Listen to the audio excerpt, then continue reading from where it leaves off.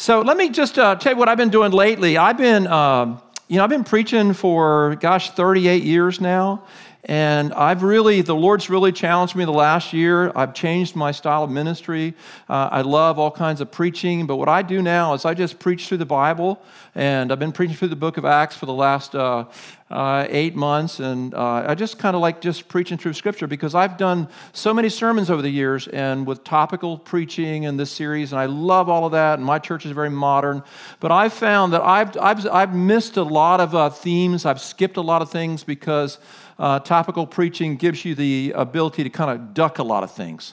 So I just go chapter by chapter, and it makes me talk about stuff sometimes I don't want to talk about and that we need to hear. So anyhow, this is one of the messages I did recently out of Acts chapter 17, one of my favorite verses in the book of Acts. I love the book of Acts. And I'm going to read you the story, and then we're going to talk about this passage, what it means, and then what it means to you, to help you in your Christian life. People are always saying, we need to get the Bible back in school. We don't have the Bible in the school anymore.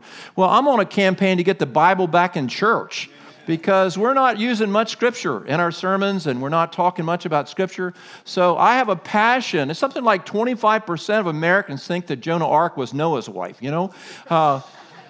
People don't know the Bible. People in the church don't know the Bible. People on the street don't know the Bible. So I'm trying to do a better job with that with my church. So anyhow, we're going to read a text, and then we're going to talk about it and see how it works for us. Acts chapter 17, verses 13 through 34. Great story in the book of Acts. This is in Paul's second missionary journey. He had 3 missionary journeys, and this was in his second missionary journey. And he went to all these different cities. And he started in Philippi. And if you think about, a rock concert, a rock group doing a concert series, maybe they sell T-shirts that says, Aerosmith in this city, that city, that city. You think about Paul, if he had a T-shirt, it would be Taking Jesus to Pagan Cities tour. So just think about this. When Paul went to these cities, there were no Christians in these cities. 0 Christians. When he went into Philippi, which in Macedonia, when he went to that city, there was nobody that knew Jesus in that city. When he went to Thessalonica in Greece, there were no Christians in that city when he went there. When he went to Berea, which was another stop on that taking Jesus to the pagan tour, there were no Christians in that city.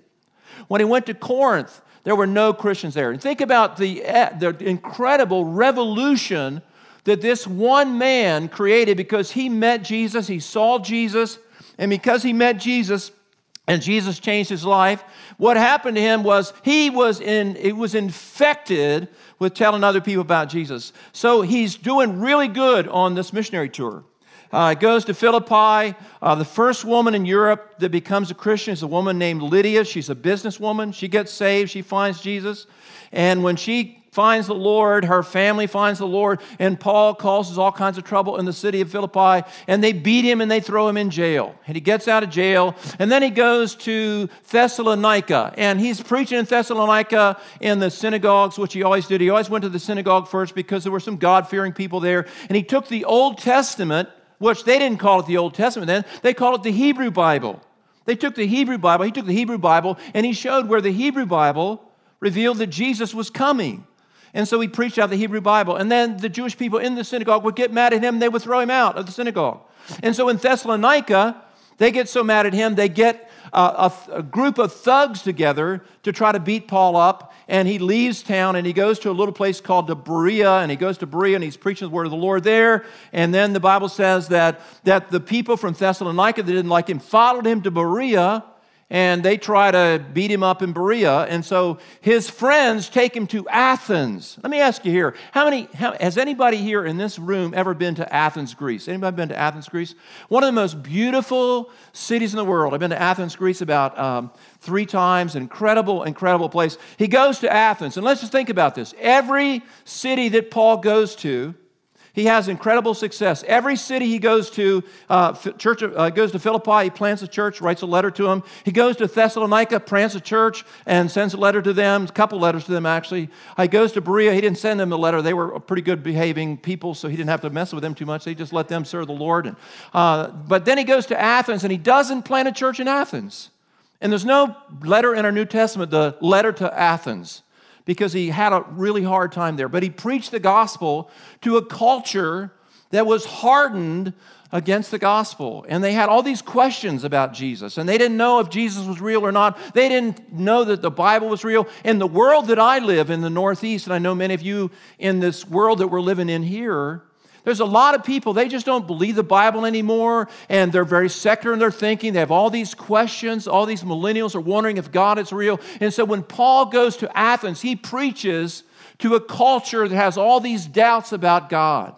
And that's why I love this passage, because he's preaching to people that just don't assume that this is true, and they kind of doubt it. And so he's really preaching in a very, very hard environment. So let me read a little bit to you here from this text here. Acts 17, verse 13. When the Jews in Thessalonica learned that Paul was preaching the word of God at Berea, they went there too, agitating the crowds and stirring them up.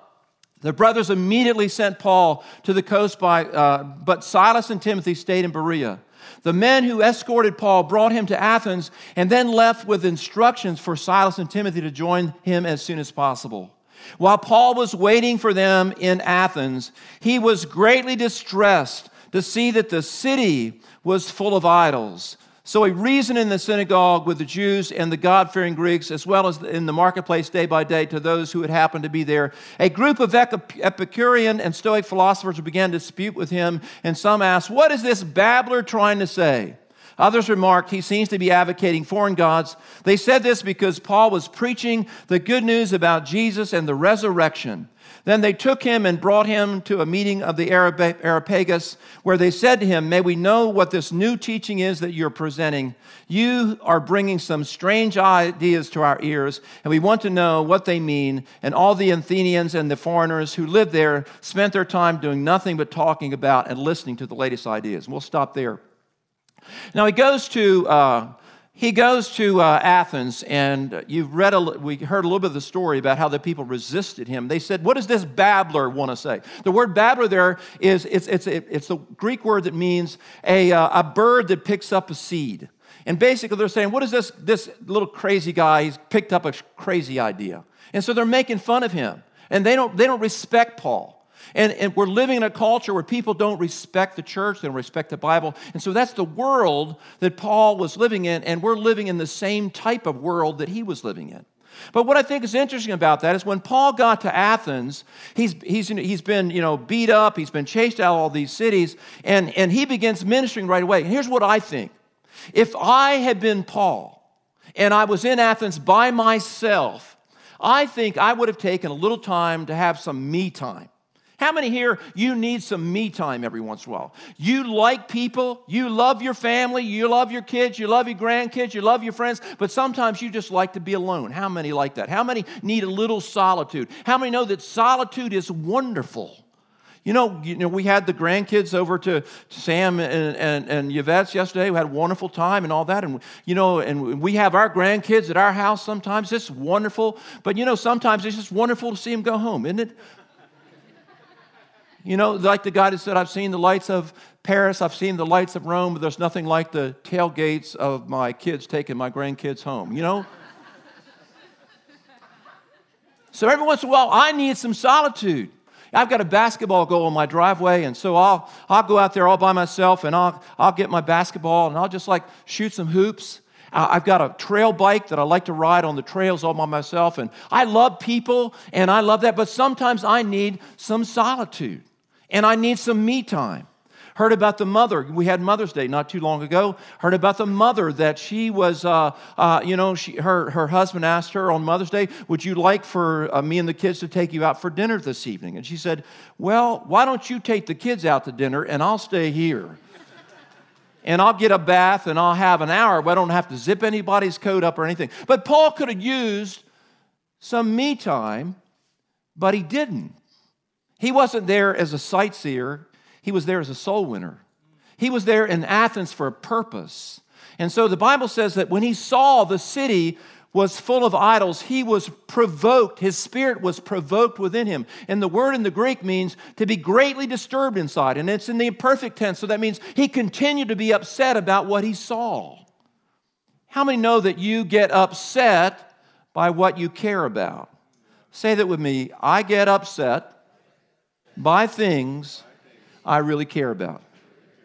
One more time. I get upset by things I really care about. For me, it happened, I'm really funny about my yard. I like my yard to be nice and really nice. I like really good grass. I hired this company to make my grass look good and all that. And I've got these neighbors that live next to me, and I'm in Texas, so I can talk about my neighbors, and here goes, So I got these neighbors that live next door to me, and they're wonderful people. They're young people, and all that. I think that's incredible. And they have these parties, and, and we're not against the parties. Karen and I, we drink our Geritol and go to bed at 9:30, but anyhow, they're there having their parties, and that's fine. I think it's incredible to have these parties. But what happens is they have so many people at their parties, they park into their driveway, and they're everywhere, and they can't get out, and they leave at different times, and so they drive through my yard, and they leave big ruts in my nicely manicured lawn. And I have to tell you, it gets me upset. It gets me upset, and I know I'm supposed to go over there, and so I went over there and shared Jesus with them one time about that, and I said, listen, I'm all about the party. The party's fine with me. I love the party. I think it's wonderful, but can you please ask your friends not to drive through my yard? Because you get upset about things you care about when they're threatened. That's how it works. And Paul is upset about what he sees because he cares about this. I remember when my son, Joel, we have two sons, Timothy and Joel. Tim's about 38 now, I think, and Joel is 36 and a half and 37, something like that. And when Joel was 9 years old, our youngest son, in the spring of the year, something happened to him. We don't know what it was. To this day, we don't know what it was. He started having real serious abdominal pain. And the pain was severe. And he literally would walk around sort of hunched over, kind of moaning. And we took him to the doctor, and the doctors did all these tests on him. Their theory was that he had a virus in his lymph node glands, and he just wasn't getting any better. And he would literally be in bed at night asleep, and you could hear him moaning in his sleep. And this little boy, his whole life, he was a baseball kid, and he loved to climb trees, and all of a sudden, his life tooled down because he was in all this pain. And he literally walked around all the time, kind of bent over, moaning. And, it was just, they did exploratory surgery on him, trying to figure out what was wrong. But here's what I remember about that season from about May in the spring when he was 9 years old to about October, that my wife Karen, his mom, every night when he would go to bed, she would sit at his bed, sit on the floor by his bed, and she would pray for him. And she wouldn't pray for him for 20 minutes. She didn't pray for him for half an hour, but she would spend hours there praying for Joel, for the Lord to heal Joel. And she was deeply upset because something that she loved dearly was being threatened. And she prayed, and she prayed, and she prayed. And I remember we had the exploratory surgery. They couldn't figure out what's wrong with him. And after the surgery, we said to Joel, we were supposed to go to Disney World that year. And we said, do you still want to go to Disney World? And he said, yeah, let's still go to Disney World. And we had a wheelchair, and we're pushing him around at Disney World, which was really cool because we got in the front of the line and everything. That was pretty cool. And so that was pretty cool. But then sometime in the fall, my dad, who's a pastor, began to fast and pray for Joel. And then sometime in the month of October, it wasn't instantaneous, but it just faded away, and he got better. So when you care about something, and that what you care about is threatened, you get upset. And it says Paul's spirit was provoked within him. The other thing about what you care about determines what you see. Say it with me. What you care about determines what you see. When you care about, like when you have your kids and they play Little League, if you ever had your kids play Little League and they're playing baseball and there's 9 kids on the field, how many know that when there's 9 kids on the field and you're watching your kid play baseball, you're looking at one kid? You're looking at your kid out there, and he's in center field, and he's not even facing the right way. He's looking at the cars go by. And you're rooting for him, but you're zeroed in on that one kid because you care about that one kid. What you care about determines what you see. If a business guy cares about development and making money, he will drive by and he'll see a lot, or he'll see a piece of land, and he can see the opportunity there, because what you care about determines what you see. What really gets me is when I see a young couple. I'll maybe be at the mall, or I'll be somewhere, and I'll see a young couple, and they're pushing one little kid in a stroller, and they got another little kid under their arms, and they got another kid that's grabbing at their legs, and they got bags under their eyes. They haven't slept in months, And I look at that little family, and when I see those in Delaware, and I see them wherever I am, my first thought is, I wonder if that young millennial couple, if they're going to church, if they got their kids in some great children's program like at New Covenant, so those kids are being discipled and being prepared for the next as leaders of the next generation. That's what I see. When I see a building around where I live, I'm riding around. We want to plant more churches, and I ride by, a building. I see, whoa, that would be a great church. That would be a great church. We have a wonderful church that's in Rehoboth, Delaware, near the beach, where it was our first church plant, and we're very excited about that. It's actually only for church plant now, so we have that church. I planted about 6 or 7 churches by accident, but this is the church we really planned to plant.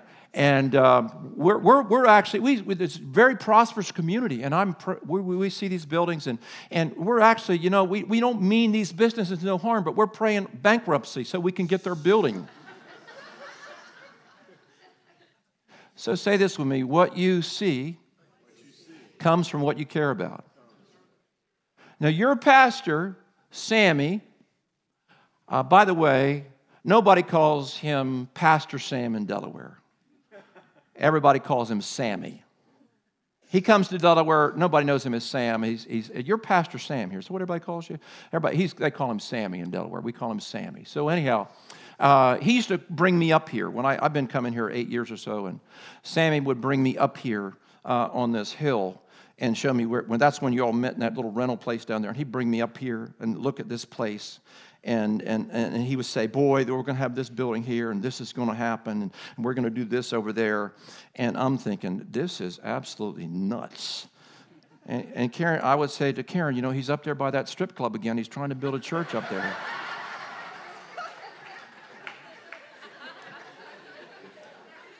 The man has lost his mind. I'm like, what the world is wrong with this man? He showed me this building. He was all excited about it. His tail was wagging. I'm like, wow, I'm telling you. I mean, Lord, give him wisdom, because he's not got a whole lot right now, But you know what? He saw what he cared about. And he cares about this city.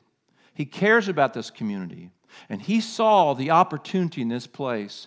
And his vision that God gave him has put you right where you are. And that's why you got all this energy and all these people finding the Lord, and your church is growing, because a man let God open his eyes to see what God really cared about. Amen. Let's celebrate that. Amen. But Paul saw the city was full of idols, and his spirit was deeply provoked within him. He was upset. And he saw the condition of the city because he saw what he cared about. Now, he began to preach his message, and I'm not going to take a lot of time on this message, but he began to preach this message, and it's interesting. This is the only sermon in the New Testament by either Peter or Paul that Paul does not use a single scripture. This sermon has no scripture in it because he's talking to a secular crowd. He's talking to people that don't believe in the Bible. They don't believe in the Hebrew Bible. So instead of quoting Scripture, he quotes 2 Greek poets. That's why it's important that we're educated, we understand the culture we live in. So many times I see Christian people that want to change the world. The only culture they know about is the Christian culture. The only books they ever read are Christian books. The only people they ever talk to are other Christians. The only philosophies they ever embrace are philosophies that agree with their philosophy. The only news network they ever watch is a certain conservative news network. I think we need to understand the culture. You cannot win a culture with being ignorant of that culture. And let me tell you, I'm going home tomorrow, so I'll just say it. The worst people in the world for that is my inheritance. My inheritance is Pentecostal, charismatic background. And we are the worst of being uneducated about the culture we live in. And if we want to change this world, we need to understand the people we're talking to.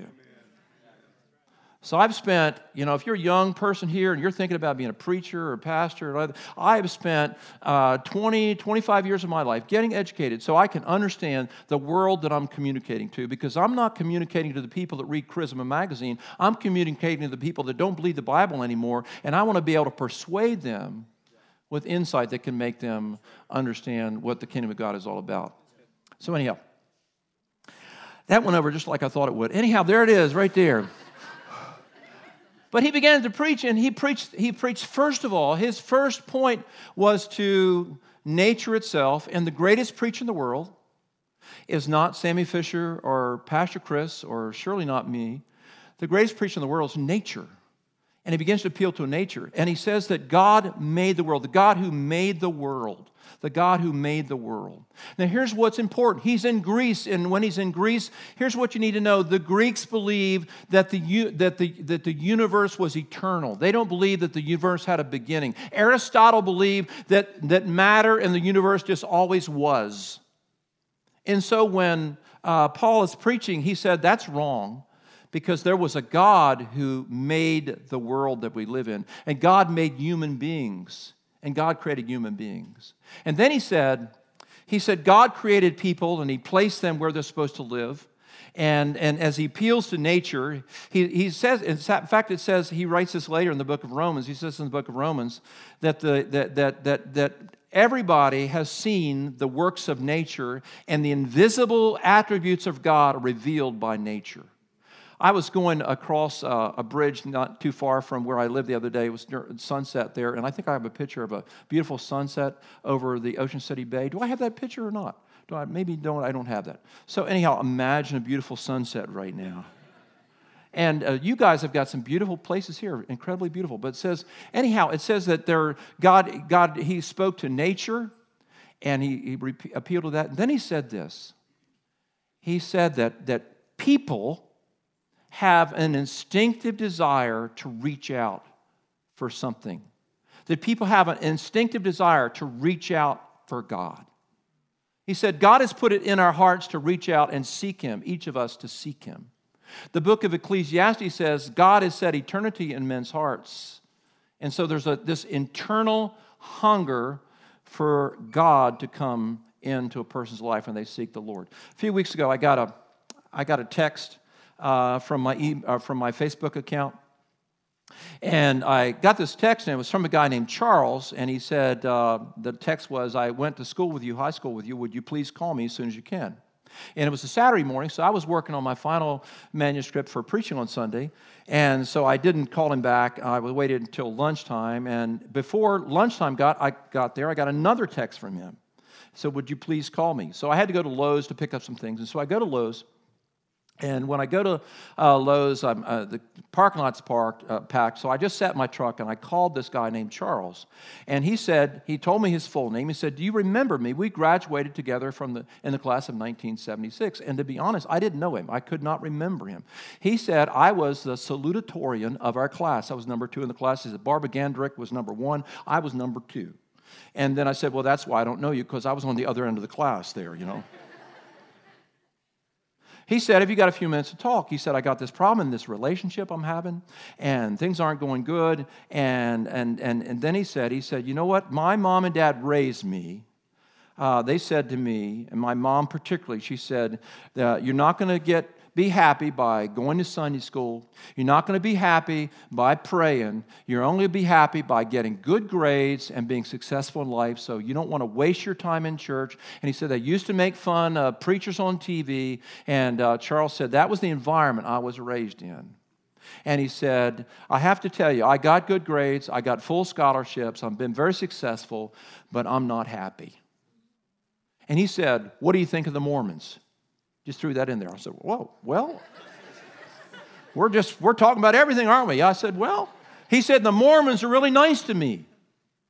I said, Mormons are, I'll tell you what, they're very good people. They're very honest people. They're hardworking people. And they're part of the American culture. The whole story of Mormonism is wrapped into American history. And so they're like their only real American religion. And I said, but the only problem with the Mormons is the Mormons have downgraded Jesus to an angel. I said, the Mormons, don't believe in the same Jesus that evangelical people that believe the Bible do. And so said there's a problem with that. And he said, oh, that doesn't sound good. I said, well, it's not good, really. I said, they're good people, but you don't want to downgrade Jesus. Jesus is the Son, the eternal Son of God. And he said, well, how can I find a church? And I told him about, here's some ways you can find a church. He lived in Gaithersburg, Maryland, quite a ways from where I live. And I said, look for the word community sometimes in the church name. That's a good sign that maybe it's a Bible teaching church or whatever. And I said, you want me to pray for you about finding a church?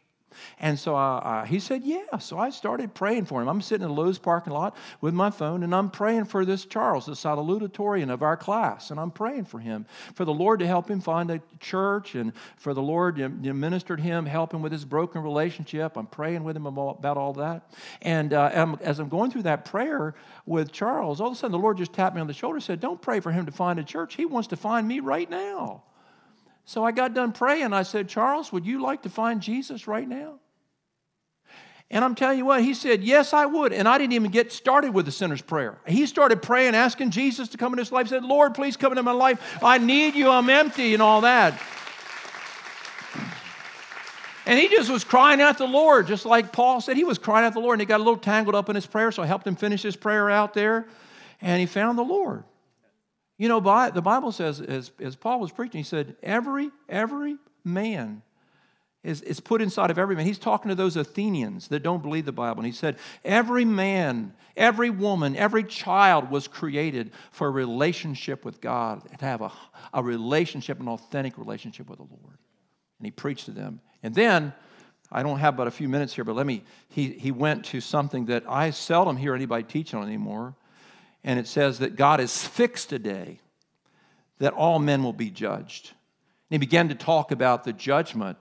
And Paul often in his preaching talked about a day of judgment where human beings would stand before a holy God, that we've offended a holy God, that we're just, Jesus is like the song of our generation, Jesus is just okay with me. That's not what theology teaches. We're not in right relationship with God because we've sinned against the perfect, eternal, holy God of the universe.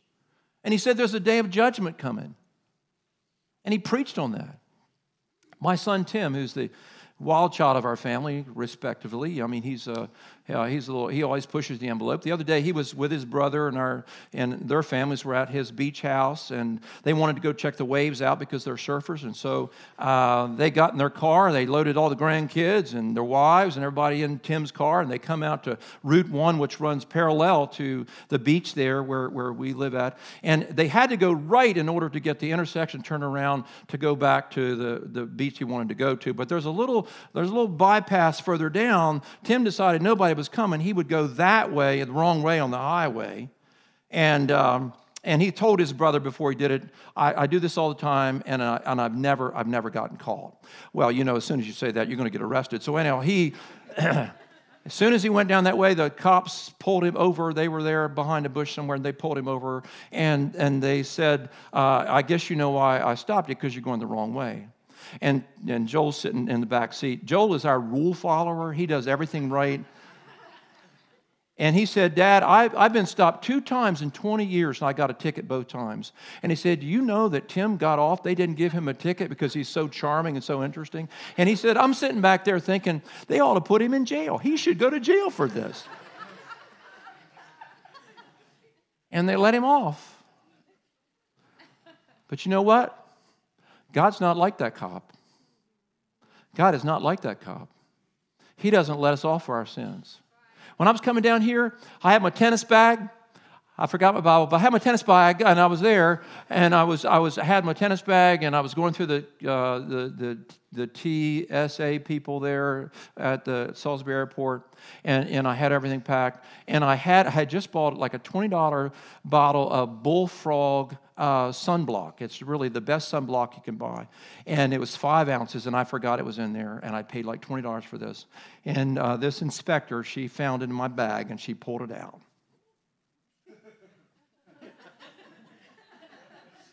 Do you see this, sir? Oh, I was like right away, oh no, I can't believe it. I just paid $20 for that. You know, I use it when I play tennis. And I know you can only have 3 ounces. And I said to her, can you pour 2 ounces out? Can you just pour 2 ounces out? No way, sir. Well, she took that and, anyhow. So we are going to take a collection up for a Bullfrog sunscreen here at the end. But that's what God's like. God, if we sin against the holy God, that sin has consequences, and that sin has to be paid for.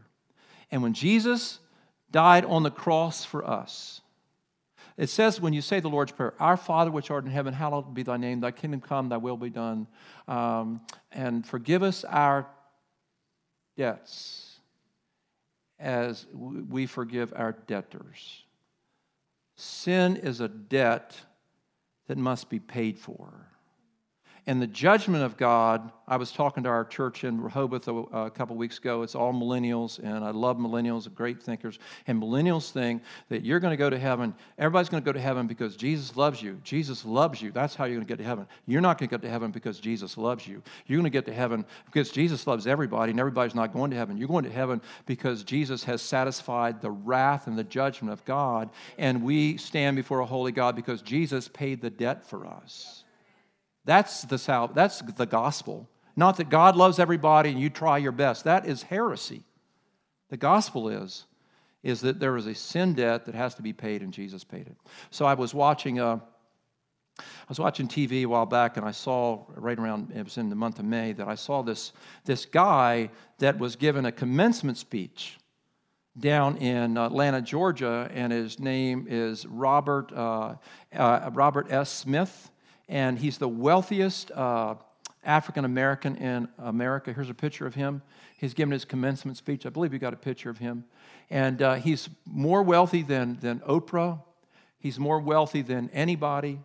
He has an incredible. There it is. He's given his commencement speech. And he actually he buys up these high-tech companies. And he sells these high-tech companies, and he's worth, Forbes magazine says he's worth $5 billion. And as I mentioned, he's the wealthiest African-American in America. And he's given his commencement speech at Morehouse College in Atlanta. And they've given him an honorary doctorate. And while he's giving his commencement speech, he says, in the middle of his commencement speech, he says, I'm going to pay the student debts of everybody in this class. How many wish you'd gone to Morehouse College? How much is that worth? $40 million. And here's a reaction of the students.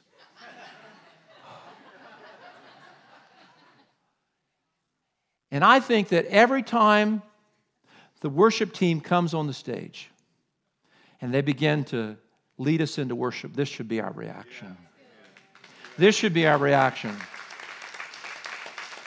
Because the Lord has paid our debt. I'm going to heaven because Jesus has been sent by the Father to pay the debt of Danny Tice. And every day I live, I could never be angry or unforgiving of somebody long term because Jesus has forgiven me. And if He's forgiven me, it doesn't matter what you've done to me, I'm going to forgive you. And I'm going to live every day overflowing with gratitude.